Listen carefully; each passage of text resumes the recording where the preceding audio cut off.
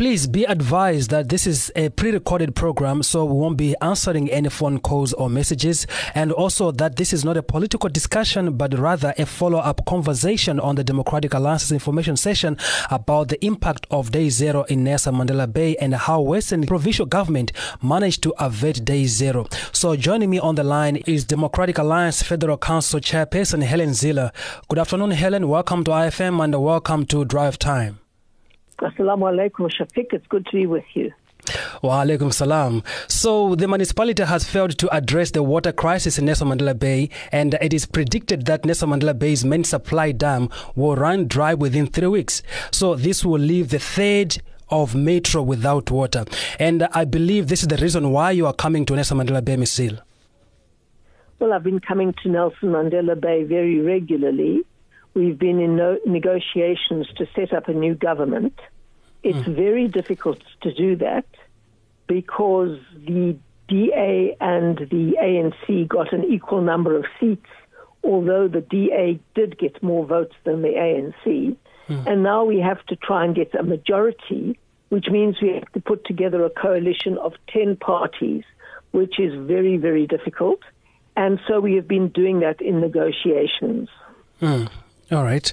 Okay, so now that you are saying this, so your visit is not necessarily about the crisis, but also to strengthen the ties that of the coalition as well? No, well, we have to take over government to deal with the crisis. You can't deal with the crisis in opposition. You have to be in government. But you don't just take government at any cost. You have to negotiate a proper coalition agreement. Otherwise, there's no point in going into it because it will fall apart at the first hurdle. So the two are linked. We are trying to take over government, despite the fact that the voters didn't give us quite enough votes. We're trying to take over the government so that we can manage the water crisis properly. So the two things are very closely linked. This is something that I've been actually wondering as well, and it is something that I feel like can be, I don't know if it can be addressed or something. What you're saying right now, saying that you cannot address the water crisis issue if you are not in government. Why is that so impossible? Well, when you're in government, you have access to the power that the Constitution and the law gives you. You can't do anything to address the water crisis, from imposing restrictions to changing tariffs to augmenting supply, unless A, the law gives you the power to do so, and the law only gives you the power to do so if you're in government, and B, unless you've got the budget to do so, and you only have the budget to do so if you are in government and can take resources from the public purse. There is no other way that you can do it. The law has to be behind you, and the resources have to be behind you, and you cannot do that in opposition. All right. Okay, so now let's just a little bit here about your trip coming down to Nelson Mandela Bay in this regard. What is actually the main focus that you're coming here for, that you'll be speaking to people about? Well, the water crisis is the first thing, and you may know that the Department of Water Management in the Nelson Mandela Bay Metro has just been put under administration by the National Minister, Senzo Mchunu, who says that he's going to now be administering that. I'm not sure that is good news because there's very little capacity and a lot of corruption in the National Department of Water and Sanitation. So the ANC has grabbed that portfolio, and I'm sure it's because there are a lot of tenders and contracts that will have to come up there to save Nelson Mandela Bay from Day Zero. I think that is the main motivation, actually. So in many senses, the city won't be able to manage the water crisis anymore. They haven't been managing it up till now because of the ANC's massive failure in government up till now. But the ANC has been determined to hold on to that. And so the national minister has intervened and grabbed control of that portfolio now. He's given a whole set of reasons. I don't know whether they stand up in law, but we are going there to put together a new government and to deal with the crisis of water. As I said, the two are closely linked. All right. But is this, I understand that the water crisis is actually a national thing. It's a national crisis. So are you only coming to Nelson Mandela Bay, or there will be other places that you'll be going to as well? No, the water crisis is not a national crisis. It is a crisis in the Nelson Mandela Bay. and other parts of the Eastern Cape. And in dealing with that crisis, the national government has a mandate to deal with the bulk supply, and the local government has a mandate to deal with the cleansing of water and the reticulation of water. So they both have mandates in delivering water. The national government has taken over the administration of the water crisis, and the local government is now being effectively shackled from that. The ANC in local government wasn't doing anything anyway. That's why we tried to take it over. But it will create a new challenge for us when we do eventually take over the local government there. Actually, I'm not just saying this, but this is something that I've taken from the DA page, which says that the Democratic Alliance welcomes the fact that national government heeded our call for national intervention in the water crisis. National intervention in the water crisis. So that's why I'm putting the national there. So, and all those kinds of things probably means that national government coming in to put it under administration. That's what they mean. That's what they're talking about. All right. Okay, that's perfect. Yeah, so now moving along here, there are many other things that we can speak about when it comes to the water crisis. And we are seeing that the blame is being put on what you call on the municipality when shortage of rainfall and climate change as well is major contributing factor to water crisis. So why should we be blaming the municipality when there's this crisis? The bottom line is this: municipalities and national government have to prepare for crises. That is part of their job. They have to predict that crises will happen. They have a disaster management function to deal with these crises, and that is what people get elected to do, to predict and manage crises. I believe that, and I remember that between 2016 and 2018, South Africa faced with a drought as well, and Cape Town was able to avert day zero. How did this happen? How did we avert day zero? Yes. Well, we did several things. We reduced the consumption of our population by more than 50%, by more than 500 million litres a day, which was the first in the world. That has never been done anywhere in the world. We also augmented supply to critical installations like hospitals and schools by drilling boreholes. We also had to lift the tariff of water so that people would use less. And we had to manage water very, very carefully by reusing water, which we did a great deal of. So there were three major things. You fix the leaks as well, and Cape Town is amongst the world's best cities for the fewest leaks in the water system.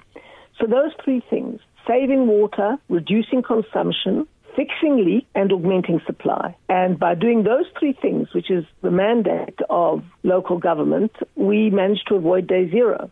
We also had to do a lot of the work of the national government because they weren't doing their work of ensuring bulk supply, which is a national government function. And so through good government, through DA good government in Cape Town, we managed to avoid day zero. All right. Right. Lovely.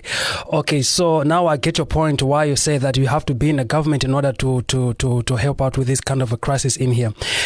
Can I digress a little bit here and speak something out of water crisis, if you don't mind? Yeah, sure. What sets you apart from the EFF leader, Julius Malema? Because what I hear people say is that you are a very vicious person. I mean, vicious, racist person. And the same thing that happens to Julius Malema, you once said in your podcast saying that he is a violent, racist guy. And it seems to me that you are on the same page. You offend black people and he offends white people with the things that you say. Well, Julius Malema is a racial nationalist and a socialist, and I am a non-racialist, and I believe in a social market economy. Those are fundamentally different things. Because I'm looking at the post that you made some time here that says to be poor in Langa in Cape Town is 100, probably 1,000 times better than to be poor in many of the townships in the rest of the country. And also the tweet says here, even if you live in a shack, you are far more likely to have electricity, close access to running water, sewage, and all of those things that people do not have anywhere else in the country. So people like were giving their remarks and maybe and comments around this issue, and they were very offended about it. So I just want you to to help me out understand, like, what did you mean by this? I can't help it if people are offended by facts. I really can't help it if people are offended by the facts. Facts are important. Facts matter, and we have to put the facts on the table. The truth is that Langa, as a township, has all the basic services that anybody needs. It has, for example, running water, which everyone has access to, sewage systems, which everyone has access to, electricity, which everyone has access to. We've changed the hostels into homes or flats. We've taken most of the people out of shacks and put them into flats. There are schools, there are clinics, there are roads, there is refuse removal, all of those things. And that makes life a whole lot better, even for the very poor, and perhaps especially for the very poor, compared to places where those services aren't offered. I don't understand what's offensive about that. That is stating a simple fact. Could you please explain to me what is offensive about that? All right, because now here, what is offensive about that? I want to ask you to answer that question. Because the living condition of people in Langa is not that pleasant, and that would seem maybe like a justification to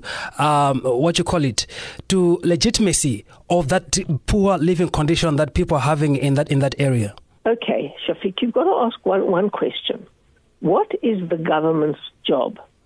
Local government, where the DA governs, is to deliver water, sewage, refuse removal, electricity, and roads. That the local government has done. Provincial government's job is to deliver clinics and schools and some roads and sporting facilities and other things. That we have done. All of those things create conditions for investment and economic growth.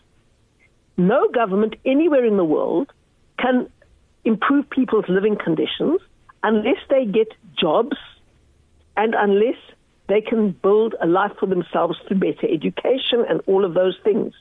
But where the DA governs, we do what the government is supposed to do under the Constitution and the law. And when government does what it's supposed to do under the Constitution and the law, people have more opportunities to improve their lives. That is just a fact. And I can't understand why facts offend people so much. All right. I think maybe it is the way you put it, because I think it is also the very same way. Remember the question I was asking about Julius Malema. I believe it is in the same line that people get to call them as violent people whenever they are delivering their messages. So people get to be offended and they call them like they are racist, like you have said as well about Julius Malema. So the same thing that you are saying here right now. He openly admits he's racist. He says cut the throat of whiteness. He does all of that. I mean, I didn't tweet that. I said it in a radio interview like I'm doing with you. I didn't tweet that. The radio station tweeted it, not me. Okay, and also the story about the colonialism as well. Oh, for goodness sake, Shafiq. The generation of electricity and the electricity grid is a legacy of colonialism. Do you want to say that there are some things about the legacy of colonialism that aren't helpful? And that we shouldn't preserve them. That's another fact. Do you want water in your tap? The entire piped water network is a legacy of colonialism. Do you want electricity in your home? The entire electricity generation capacity through Eskom is a legacy of colonialism. All right. So what's your take on the 22 million flag? What? Your take on the 22 million flag? Shafiq, it's obvious. The DA has completely opposed it, and it's not 2 million, it's 20 million. Yeah, I was saying 22. All right, so it's 20 million, not 22. 20 million, okay. So you are opposing it? Oh. All right, thank you very much. Bye. Bye. All right, so that was the DA Federal Council Chairperson Helen Zille speaking to us about her trip to Nelson Mandela Bay. We understand that she's coming down here not only for the water crisis situation or day zero that is looming, but she's also coming down here to strengthen their political ties. They want that coalition strength and all the stuff so that they can run the provincial government. They can take over for them to be able to help out with these problems. She has also answered some of the questions that I felt like I should ask about her take on issues like, her remarks on racism and the offensive words that she uses in many times. So, yes, we are going to be having her hopefully next time when she comes down here so that we can have a question and answer session with you, our listeners.